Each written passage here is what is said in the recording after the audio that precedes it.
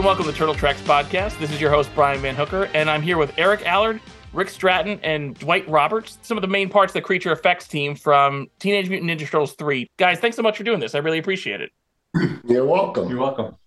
You know, before going much further, you can't see this on the podcast, but Eric is wearing a shirt of a deceased member of the team. Brent Armstrong, the beloved friend I met through Rick, and he was one of the sculptors. Who did he sculpt? He sculpted Raphael. He sculpted Raphael for the, Cool. and a lot of other stuff that you've seen over the years in other movies. Can you guys explain what each of you did for the movie so we can kind of go from there, just so the audience understands? Yeah, well, I'll start out. I was the creature effects supervisor, and we basically, through I think it was a contact to Rick's, we got approached to do a bid, and Terry Morse was the production manager and line producer, and he came to meet with us, and I told Terry, I said, you know, I'm a big fan of the work, for one thing, and it takes a lot of effort to come up with a comprehensive bid for something this big, and I just don't want to be the guy that you're using to try to beat the Henson Group down, you know. And he went off. He had a problem with them for some reason. He said, no, we're going to do it here in LA. We don't have to go out of the country to do it. And so if you want a chance, you got to do a bid. So we did a bid, and we ended up getting the work. Oh, because Henson is based in... Well, they had their creature shop in London at the time. Right. And they shot this in Oregon? Is that right? Yes, Astoria, Oregon. Okay, because I didn't know that. I just spoke to Sab Shimono, who played the bad guy in the movie, and he said it was all in Oregon. I didn't realize that that's where it was filmed. So, and then this is Rick Stratton. He was the assistant creature effects supervisor, or I guess, or co-creature effects supervisor. And I was kind of involved with the cosmetics of what the outsides, what the skins would look like for all our creature effects, because I'm a makeup artist. Right. And so makeup effects is my specialty. And so we'd work together on projects, and I was what he endearingly calls the skin hanger. Yeah, his skin hangers. I needed to get it when I got the show Class of 1999. I didn't really, hardly had ever done any creature work. We made a little maquette for the blob of the girl in the phone booth and stuff, but you know, so I was looking for somebody, and I was interviewing people, and Rick and I hit it off, and you know, we worked together a lot after that. You know, ever since we did, for like 10 years while I had Allfx company going in North Hollywood. Skin hanger is such a that's a Buffalo Bob kind of term. No, right? It's just you know, I have untold respect for what these guys do. You know, actually, my connection for this came from a makeup artist called Dan Strepek, who was the head of makeup at 20th Century Fox for a while when they did the original Planet of the Apes movie. Oh. And his partner at the time, John Chambers, did all the prosthetics, who I had gotten into the union with John Chambers. And this kind of came about because I was working on a day check show on some sitcom that we were doing age makeups. And Dan Strepek and I hit it off. And he was old friends with Terry Morse, who had also been at Fox for a short time as the head of production there. And so unbeknownst to me, Dan Strepek pitched me to Terry Morse as far as someone that could be into doing this show. And when I heard about it, when Eric told me about it, I thought, well, this is like some kids thing. I was working on with Francis Ford Coppola on the Dracula movie. Oh, wow. Stoker's Dracula at the time. It's like, I'm working on this big high profile thing. I'm, you know, one of the three main makeup artists on it. And you want me to quit this to come do a kid's show? I really didn't know much about it at the time. Sure. But we talked about it and talked about how difficult it would be, and the fact that it was going to be like a 9-month job, I think it was. And we were 2/3 or 3/4 of the way done with Dracula. So we only had a few weeks to go on it. So maybe this is time to jump ship and go do the kids show. But it turned out to be a lot more complicated than that. Not to mention that we didn't get to see any of the work that was done previously. Except in the films or photographs. Right. We didn't get it. We had to do everything from scratch, including the performance capture system, which I have a pretty good story about. But continuing with the introductions, this is Dwight Roberts. He was one of our lead mechanical techs and worked a lot on the heads. Yeah, I was brought in at Allfx on Alienation to do the Gibson Best. Sorry. No problem. Hey man, I'm in a Zoom meeting. I'll call you back. That's fine. Yeah, that's fine. Okay, sorry. Yes. No problem. So I started working with Eric on Alienation, doing the mechanics on the Alien Baby, the TV show, the TV show. Yeah. Which Rick is the Emmy award-winning creature effects supervisor on that. Makeup effects. To throw out some credits too, I mean, Allfx was also the ones responsible for the Energizer Bunny, Johnny Five. Right. Eric, I spoke to you previously about Johnny Five. That's how I know you. But I guess to get this all kicked off, what was your understanding of why the Henson team didn't do the third movie? Because I know you're not privy to all of it, but I'm curious. I pretty much am. In fact, it's a really good story, which I've been dying to get out there because I want to set the record straight. We were approached. We didn't know anything about. We were both fans of the movie. We thought, wow, why couldn't we ever get a show like that? And we were approached by Terry, and I told you, I said, I don't believe, you've spent $30 million to make two movies that have made 200, and you're going to replace the stars of the movie, right? He was just really upset, and I think I know why, because although their performance system that they used to puppeteer everything with was in concept was just brilliant. Technically, it was really crap. I mean, it had a lot of bugs in it. Whoever the electronics guy was, who was trying to realize Jim's vision of this great system, it was problematic. And in fact, I had been contacted by Disney a couple of years before to replace them on dinosaurs. And I said, well, so they brought me in to go and see what they were doing. And I saw what they were doing. And I said, yeah, we could build that stuff, but you're talking hundreds of thousands of dollars. This isn't anything. It's not like we can just walk in there. And plus, it has so much interference because the eyes were always twitching. Servos, what they do if they're getting interference. It would take them like 5 takes to get one clean one. So Terry was pretty upset about it, but he told me that in doing this bid, the Henson Group had the right of first refusal where they were going to get a look at my budget and my technical writing of approach and decide if they wanted to do the movie or not. Well, about literally a week before we were approached by Terry Morris, I was at a Oscar Technical Achievement Award ceremony where we had put one of our robots up, and the Henson Group had their puppets from the dinosaurs, and it was for animatronic control award. And so they went up there and did their thing, and it was great, except for all of the interference you could see clearly, but still just the way they could get the expressions and everything was great. And then we did our thing, and I thought, this is like a new comedian following Jay Leno or something. This is going to be tough. Well, we did our thing, and I had with me Bob Wilcox, who was the electronics guru of Allfx for a few years, and on Ninja Turtles, and one of the smartest guys I've ever met. And he asked the question, how do you do the splining when you have the expressions are able to work individually or together with others? How do you do that? And the guy who was the electronics guy is some English chap, and he he just puts us down and goes, see those things you have in your hand? Those are toys.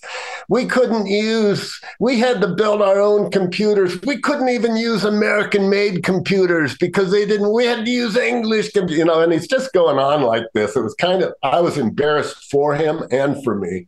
And Bob and I just kind of looked at each other, and Bob went, okay, Well, literally like 3 days later, we get the call from Terry.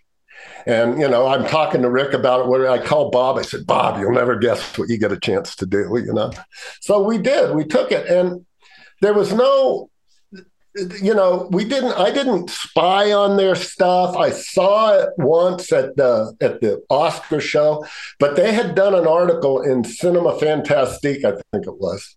Okay. And it had pictures of the form function of the thing. So I just saw what I saw, and I said, we're going to build that only with good electronics. And that's basically what we did. It worked so good and looked so much like theirs, although ours was completely self-contained, battery-powered. You could take it anywhere. You pop the top off. If you go to Allfx channel on YouTube, you'll see there's a thing called the TMNT3 controller. You can see what it was. You should send them a picture of it. I'll send you a picture of the thing. It worked great and it was flawless. There was just no interference at all. It was really remarkable. And, you could do whole lists. So we basically followed their form function and their concept, which took them years to come up with, I'm sure. And in 4 months, wrote software that was operating on Windows 3 and made these things work, and they're fabulous. It worked so good that knowing that when I was doing the bid, knowing we had to come up with something like that, because that was key, critical. They said, you have to be able to come up with a performance system like theirs.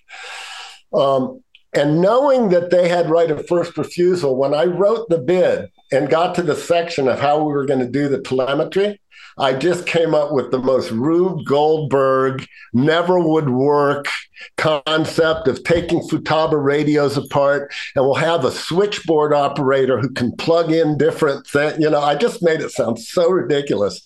And my calculus was, this electronics guy is going to look at this thing and tell him, oh, don't worry, we can pass on it, and we're going to get they're going to come to us a month ahead of production begging us to take it over, And that's literally what happened. And once it did come out and they saw our thing, they were spreading the lie or the rumor, or what they thought was that I had infiltrated their company and stolen their designs. This is legit. And I was upset about it because I was a big fan of Henson, still am. And in fact, when we did Short Circuit 2, I consulted with Jim Henson because we were going to Canada and he knew puppeteers there. And we put our puppeteers together for Short Circuit 2. Was Tim Blaney, who was the voice of, but he didn't come on the location. We used Canadian puppeteers that were recommended to us by Jim Henson. Jim came to the set, and saw us, and we had a nice meeting. And, it's just a shame because I had, always loved what they did. And at one time they were looking for somebody to run their shop, their fabrication part, about the time I was closing Allfx down. And they just, they hated me. They thought I had stolen their thing, when all it was I outbid them and built better stuff based on their brilliant designs. So, I just wanted to clear the air about that. No, I'm glad you did, because there's a lot of craziness surrounding that movie. Well, you see a lot of the blurbs. They, we hated the Turtles and Ninja Turtles 4. Was it 3? Ninja Turtles 3.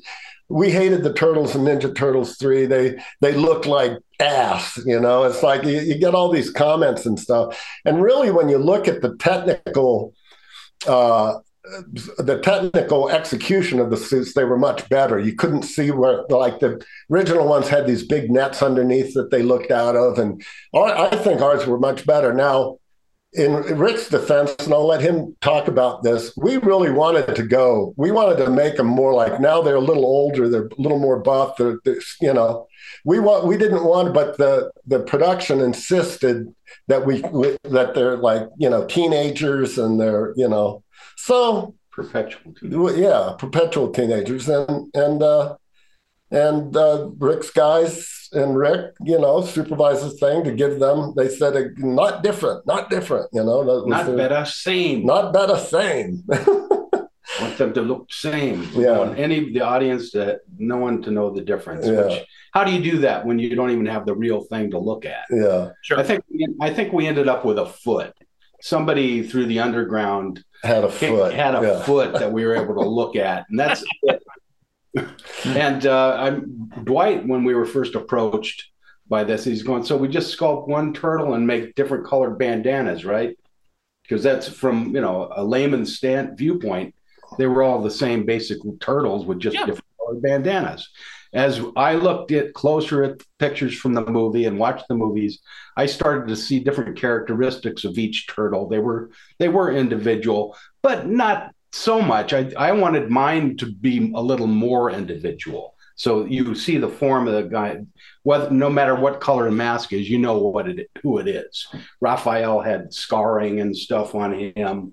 Leonardo had a little bit of a longer face, and just different characters to their faces that I think I picked up on. And maybe that's what the audience didn't like. They wanted them to be all the same. And even the producers complained that my paint jobs were a little more vibrant, and there were spots, and we were just kind of matching what we saw in pictures with some of the spots and stuff on them. So it wasn't just a flat green thing. And they kept saying more olive.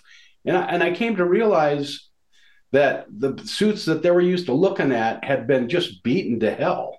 They'd been dragged through the dirt, and they'd been repatched, and so many times that they were just dirty.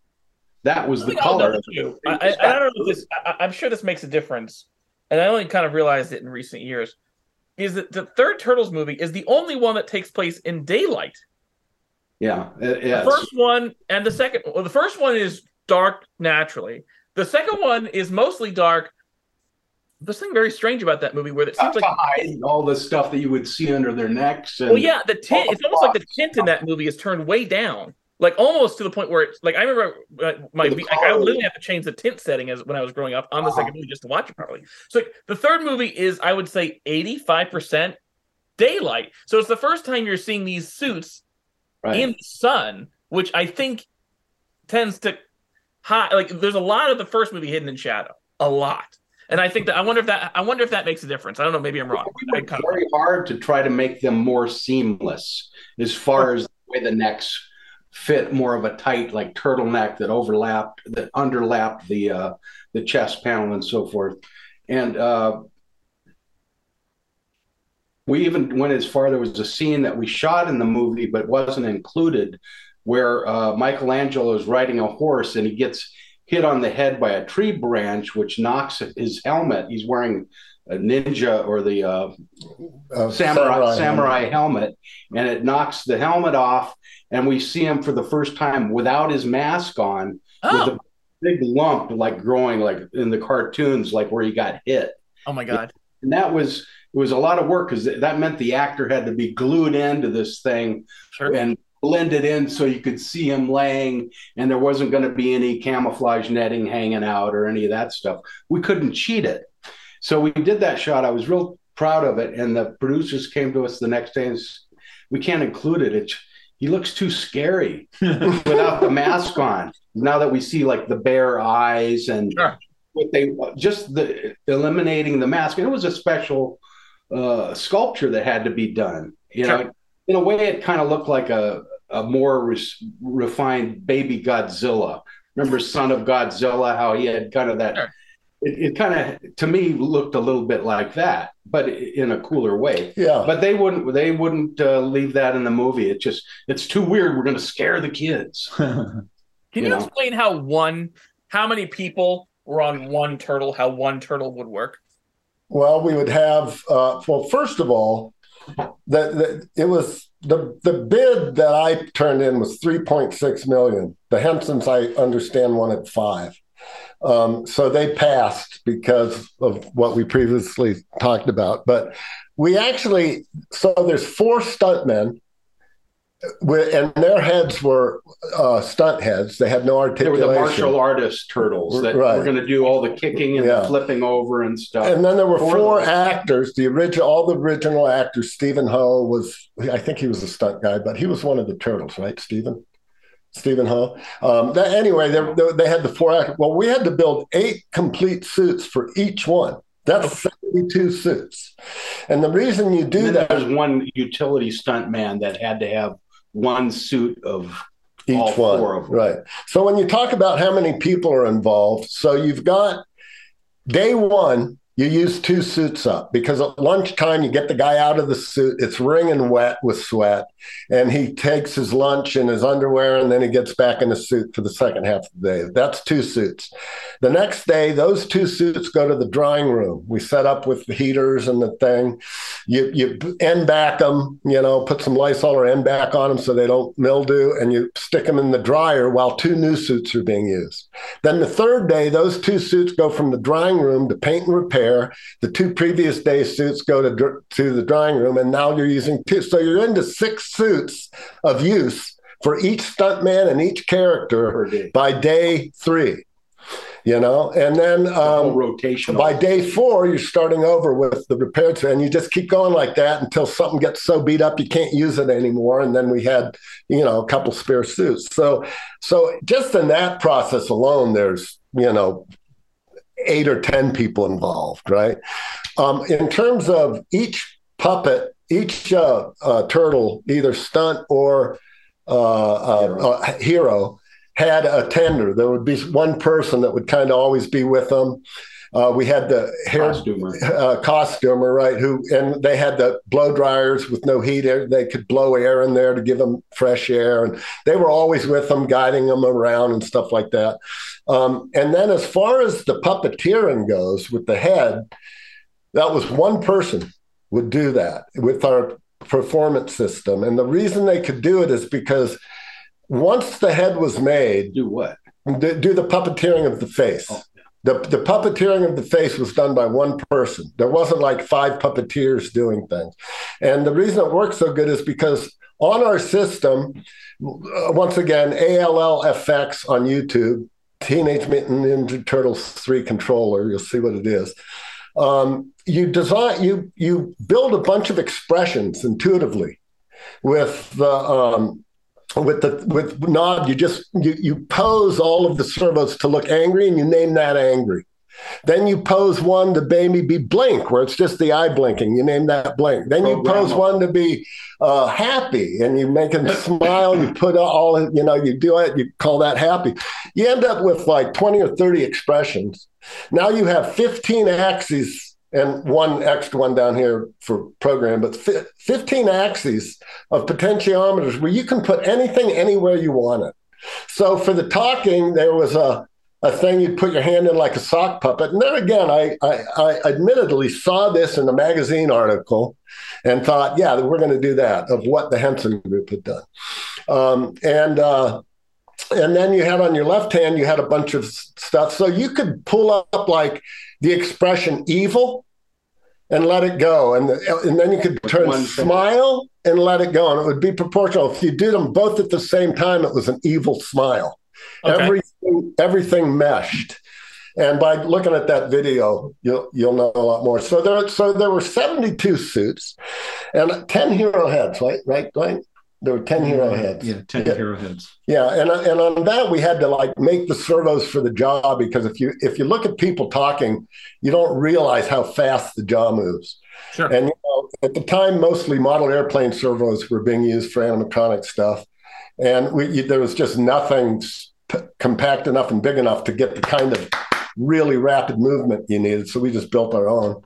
And then there were, I think we had 8 shells, because those were pretty durable. They didn't take the same, or maybe 10. We might have had. Did you say 72 suits? 72 suits. Holy shit. Complete sets of, not the heads. There were 10 hero heads, and I think we had like 8 stunt heads, but 72 left arms of each turtle. So that was, 16 of, and because they were 4 different molds, 4 different, completely different sets of molds. Right. And I put an oven in we had a big walk-in oven, and we made racks where we could get an entire single turtle of all their molds on a rack, and 4 racks would fit in the oven.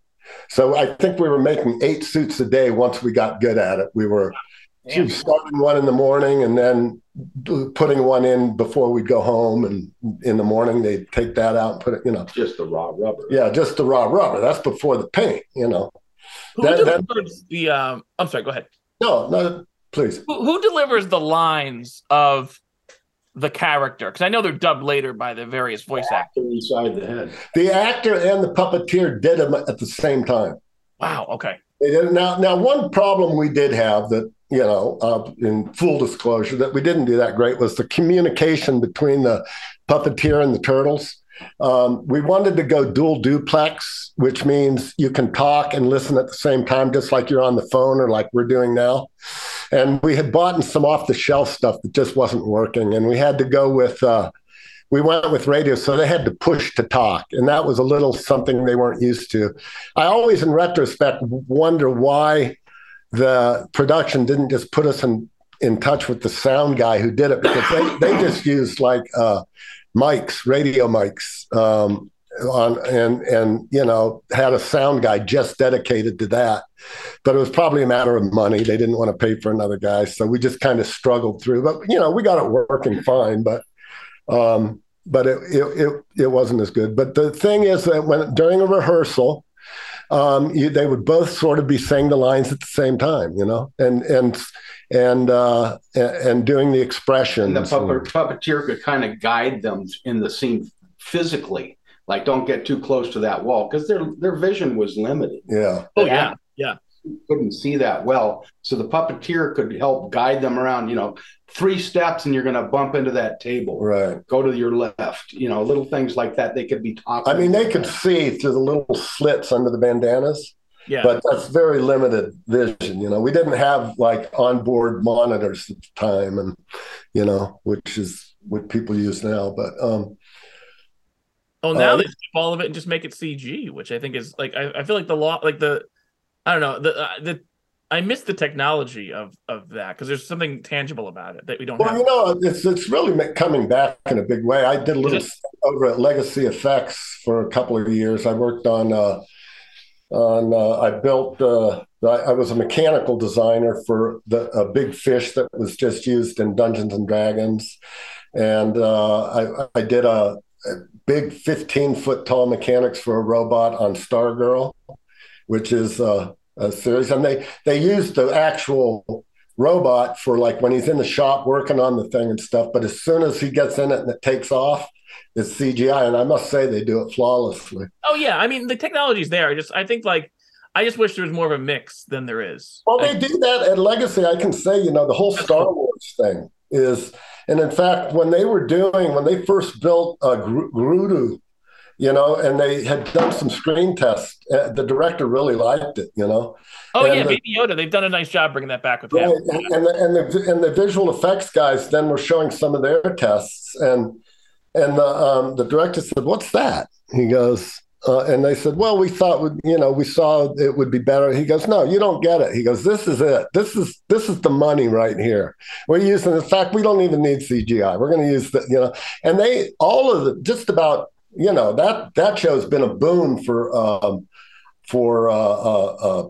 Legacy Effects, because they just do all of the things are animatronic, and the state of the art now of animatronics in terms of the servos we use and stuff, they're network servos. They're not model airplane servos anymore. So they're expensive as hell, but they work really good, and they're all programmable, and there's less wiring, and that, it's come a long way. So it's gotten better. And with the use of silicone instead of foam latex rubber and techniques people have developed, they can make some pretty damn good looking characters now that are being used more and more in movies. And actors like it because, you don't have to pretend, look, see the guy in the green suit with the ping pong balls all over him. That's, Donatello, they don't. So sure, it works, technology works, but, I wonder if, I doubt Baby Yoda would have caught on as much if it was pure CG. I don't think it would have. Yeah. I mean, it's so cute and endearing, and it's real, Yeah. And then the beauty is you shoot the shot, you look at it and you like it, you're done. Yeah. You move on to the next thing, Speaking of Turtles, I would love to hear any memories you guys have, like from the set, either things that went really right or really wrong. Dwight, starting with you, is there anything that comes to mind, like memories from the set? Well, I did. One thing I did new on this was a lot of the lip servos. I used a mushroom lock Velcro to install them, so you could, if something happened, you could just pop it out, pop a new lip servo.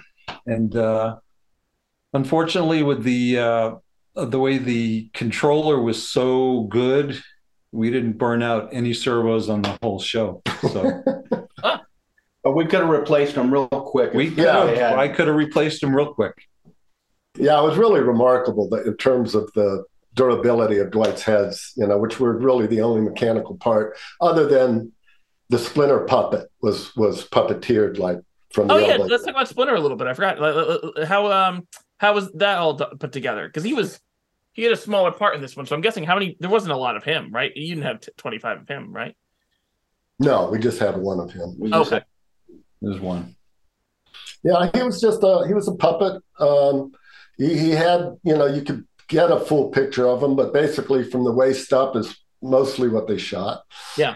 And his arms had a control system, just like I did Johnny Five, really, where you have connected at the elbow is a rod that comes down, and there's a hand control that can do wrist rotation, wrist deflection, and fingers. Cool. So you would just literally be mechanically attaching the puppeteer to the Splinter. Other than that, it was all done. Didn't the puppeteer end up doing the voice for the movie? I don't know. In that particular instance, I know in Short Circuit certainly that happened, but I don't. The guy that puppeteered the Splinter, I think, ended up doing the voice for the movie. Mm. I don't remember who did it originally. I'm forgetting who it was. Originally, in the first two movies, it was Kevin Clash. I don't know. I'm drawing a blank as to who did it for the third. So he was the puppeteer also, and he did the voice? Yes. Yeah, in the first two, yeah. Okay, well, they kind of did it the same way with ours. Okay, cool. But, yeah, that's actually how I got to get into SAG, Eric. I think everybody was so busy puppeteering the Turtles, they wanted to shoot Splinter, and so Bill Bryan and I got to be SAG that day. Yeah, nice. I think I was wiggling the tail, but they ended up not using it. I remember that. I missed out on my SAG. It was supposed to be the tail wiggler.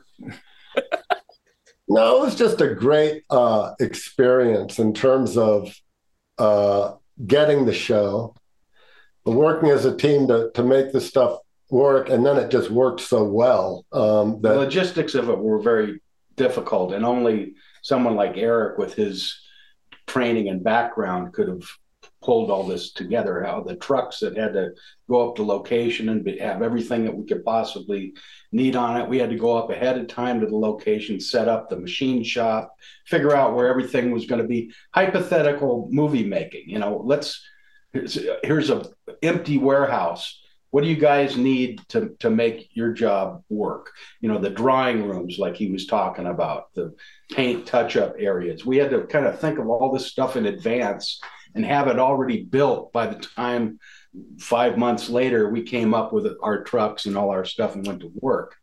And so that part of it was more than just showing up with your makeup kit every morning. It was a lot of logistics. Yeah, and one of the things that we were a little miffed about at the time, but we were just loving life, so it didn't really bother us. It seemed the director was kind of afraid of the animatronic ones. He thought that they were going to be problematic, I guess, I don't know.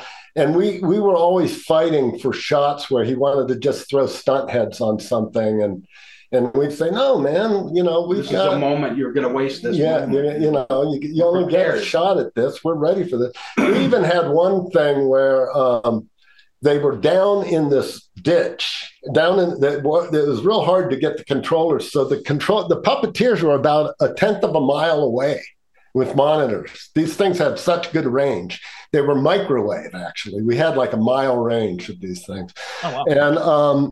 And the puppeteers did the puppeteering from the road, with the monitors, and it worked just as well. They could have been in the truck the whole time. It was pretty cool.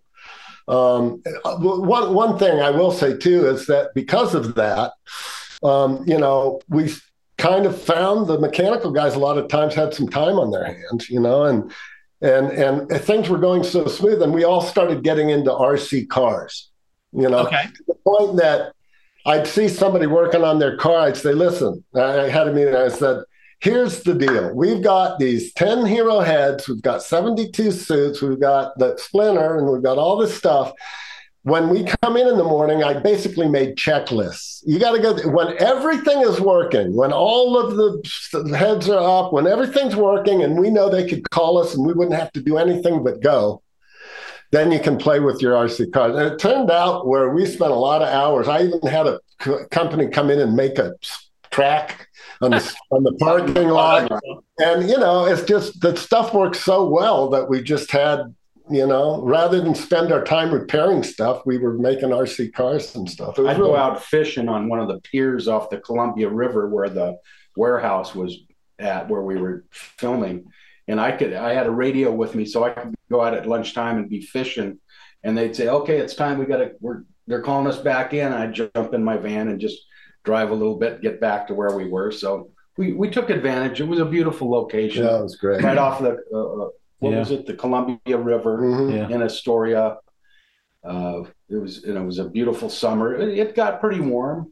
We had a Japanese village that they built up in the hillside on trees, and there was one day when something happened on set and something caught on fire, and Eric jumped in and grabbed a hose. And okay, I was not going to tell this one, but I'm going to do it now. I was like, on a mountain bike ride, and I was I went down to the set. I thought I'm going to go see how the guys are doing on set because I was prepping something else or whatever. And I get up there and they're rolling 7 cameras. A camera, Mark, B camera, Mark. And I asked them, I said, what are they doing? And the prop guy says, oh, they're doing the obligatory flaming arrow into the thatched roof hut shot. Okay. So I say, oh, and so then I walk by and there's a guy, the local water truck guy. He's got a white towel laid out, and all the parts of the carburetor on his pump are there. I said, what are you doing? He goes, oh, I'm fixing this damn carburetor. The pump won't work right. And then I look over and I see 2 firemen walking down the road with coffee in their hands, and they're full turnouts. I say, where's your guys' truck? They said, oh, it's about a 1/4 mile up the road. C camera, Mark. D camera, Mark. There's literally no fire protection. And I run out. I go run. They're marking the last camera. I go, cut. You got no fire protection. The prop guy comes around the other corner. He says, cut. You got cables in the path of the horses. The 4 turtles were riding up on horses after the arrow came into the hut, right? So Stuart got so pissed. He takes his leather-bound script and throws it on the ground. Who the fuck are you to tell me not to? I said, sir, please, you don't understand. You don't have any fire protection. Let me fix this for you. And I wasn't the effects guy. I was the turtle supervisor.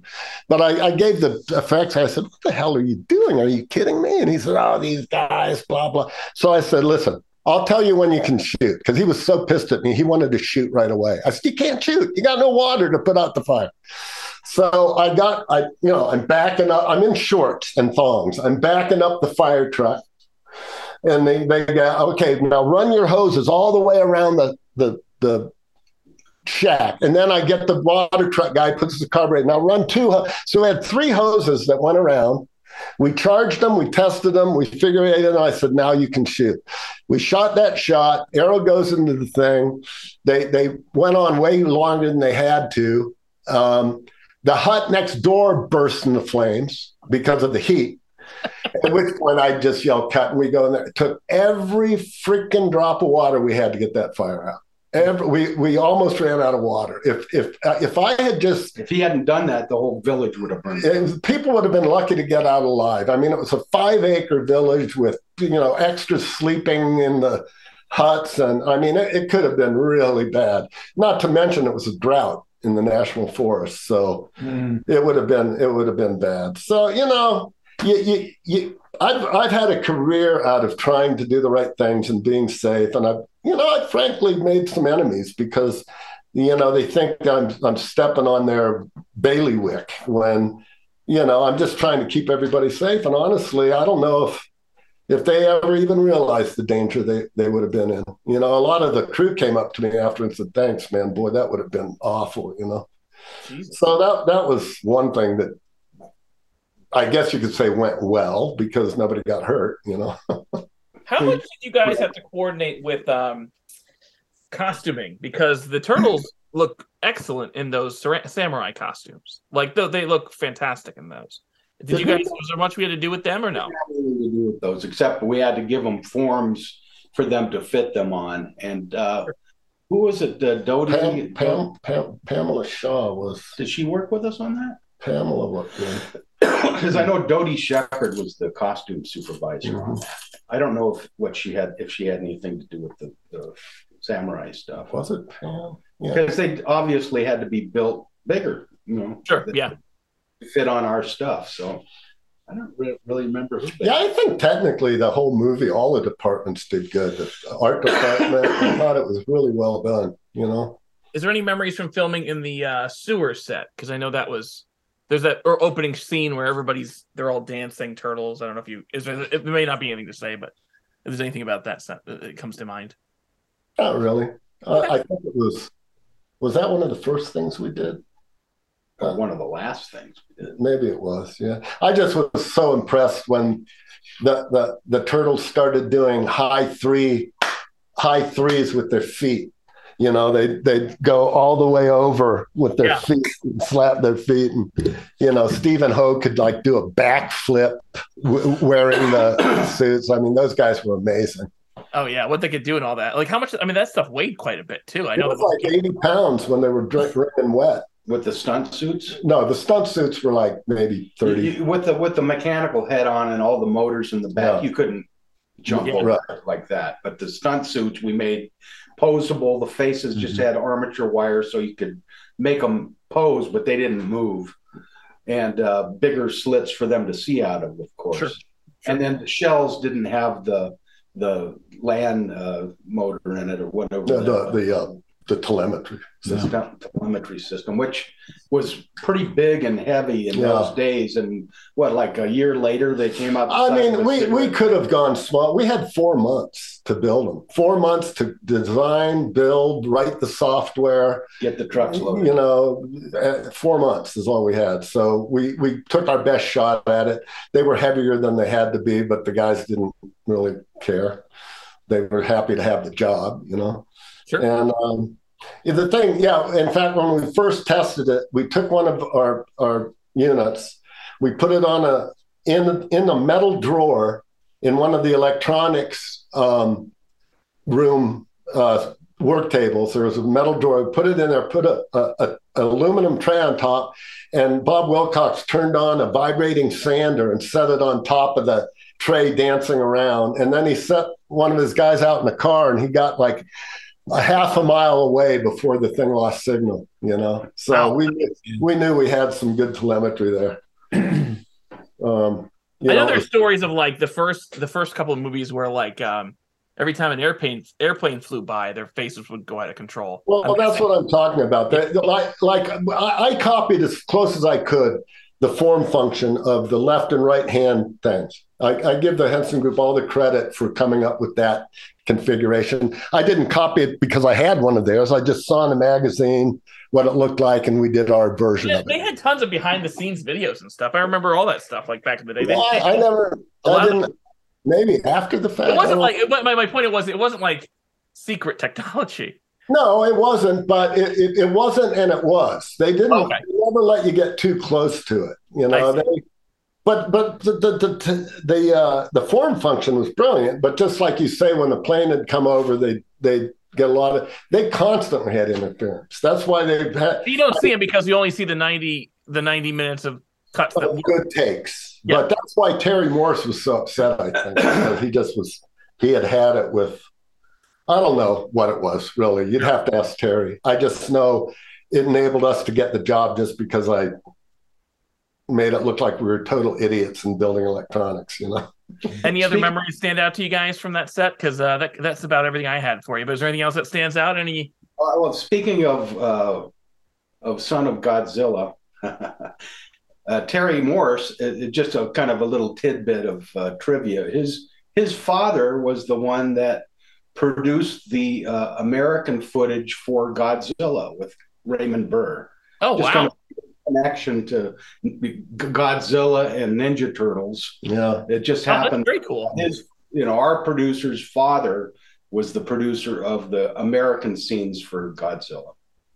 So that's a little trivia. As you know, Godzilla, the movie was made, and then an American saw it and said, "Hey, let's tack on some footage." And they just Raymond made Burr. The whole thing of Raymond Burr was all done after the fact, pretty much. And you see in those movies where he's speaking English and they're speaking Japanese with lip sync. It's always kind of amazed me. But you think of anything else, Dwight? Not really. It was great. I mean, we had a great crew experience there. It was. After the set was struck and everything, what became of all the suits? I'm guessing. Oh, you guys wouldn't have held on to that. That would be the property. No, we kept all of the control systems and the hero heads. Oh, cool. They wanted the suits. I know somebody who has a hero head. I learned way too late in my career. I didn't at all, capitalize as I should have, like on Short Circuit and the Energizer Bunny. I wasn't even. Yeah. I tried to get SAG on the Energizer Bunny. SAG wouldn't back me up, and had I had a mentor like Stan Winston or somebody, I would have known that. So I just didn't know. So but as far as the work goes and the camaraderie of the crew and stuff, we just had a great time. I still have Michelangelo suit posed in my trophy room at home. Should have worn it to the Zoom. You should have worn it to the Zoom.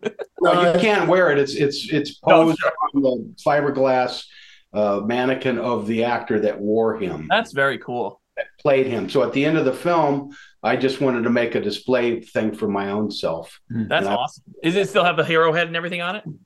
It's got the hero head. It's a mechanical head. The skin is rotting pretty badly, though, because the skins were so thin to cover the mechanics that rubber, when it's like that, even though it was reinforced, doesn't last very long. It's meant to last for the production, right? Like thicker parts of the arms and stuff are still a little spongy, but the very thin parts like that they disintegrate after a while. And it's been kept in a cool, dark place, and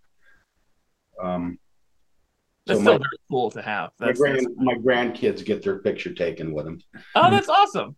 So I've had some people talk about wanting to buy the suit as a display thing. Movie, and it'd be very difficult to ship. Sure. I mean, people like me would love to have that kind of stuff. So yeah, of course. Some guy told me that, somebody bought a suit for $6,000. That's all it should cost. And they showed me a picture, and it looked like maybe that suit you were talking about that was just kind of on hangers and just kind of a stunt suit that had no form to it. It was just the pieces hanging off. Oh, yeah. There's some rough ones out there. Something like that. And mine Leonardo is all posed, and it's got the nunchucks and all the that's awesome. It's a complete turtle. And, that's very cool. Yeah, the hero heads must have cost us like $20,000 a piece to build. Sure. They were pretty incredible. My last question, and Rick, maybe you just answered this for you, but is for each of you who your favorite turtle is and why, if you have any favorites. I don't know if you do. I don't know why I made Michelangelo. That's my grandson's favorite. Just turned out that it was that color, and that was the one I had more to do with sculpting than any of them. But okay, cool. Like I said, we thought they were all the same one. Yeah. Just different colored wardrobe. And I must put in a plug for Bill Bryan, who was kind of spearheaded our costume end of this whole thing. He was the one that decided where the snaps go and where the zippers went and how to put this whole thing together in a realistic, and supervised the dressers and all the people that had to maintain the people in the suits. He's probably most known for being the Stay Puft Marshmallow Man in Ghostbusters. Cool. And he's a brilliant artist, and we were lucky enough to get him for this show. And without him, it wouldn't. We had all the department heads were very instrumental in making it work. And if we didn't have all the combined experience that we did, there's no way we could have done it nearly as, even though it's the shit one. I really love that movie. I've seen a couple of comments where people liked them. It was more kid friendly. I had kids. I mean, that was a director from the studio anyway. The second one's a lot more kid friendly, and I really love that movie. I genuinely do. I watch it with my kid now too, and so. Wait, do you have a favorite turtle of the three? Of the four?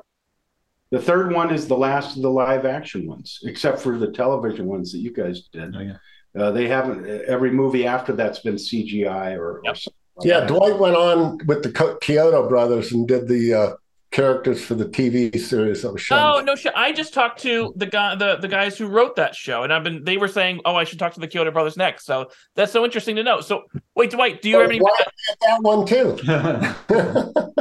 Oh no! So what was that? So you after this, you went on to work on the Next Mutation movie, the show. Yes. What was that experience like? I think it was a few years later. Yeah, because that was 97 and this was 93, so that makes sense. Mm-hmm. Yeah. So we had to recreate Eric's control system, sorta. Yeah, like a simpler version of it. Simpler version of it, but still, it was cool. Yeah. But I would say my favorite character was. Oh, wait a minute! Are you telling me you copied my? How dare you! Got the secret. He stole it from me. Wait a minute! He was about to tell us what his favorite character was. So Michelangelo is the red one. Orange. Yeah. The red one was Raphael. Okay. Well, okay. Mine was Raphael, because I was in the 3-man team that took care of Raphael on set. Oh, you were? You were a dresser. I was a dresser and water bottle guy and wrangler, fan person to shove a fan up in his face when it was. Yeah. They had to breathe. They had to do that pesky breathing thing. Gordon Roberts was the puppeteer for Donatello. For which one? Michelangelo. Yeah, he was somebody that I had met on Short Circuit too, and for that reason, that was my favorite. I knew Gordy the best. Oh, cool. All right, guys, that really covers it. Sorry I kept you a little longer than I said, but this was a huge pleasure. Like I said, I love the movie and your guys' work on it. So I appreciate your time. Thank you so much. Thanks for caring. Thank you, man. Absolutely. Thank you, guys. Take care. Bye, Ryan. Bye-bye. Bye.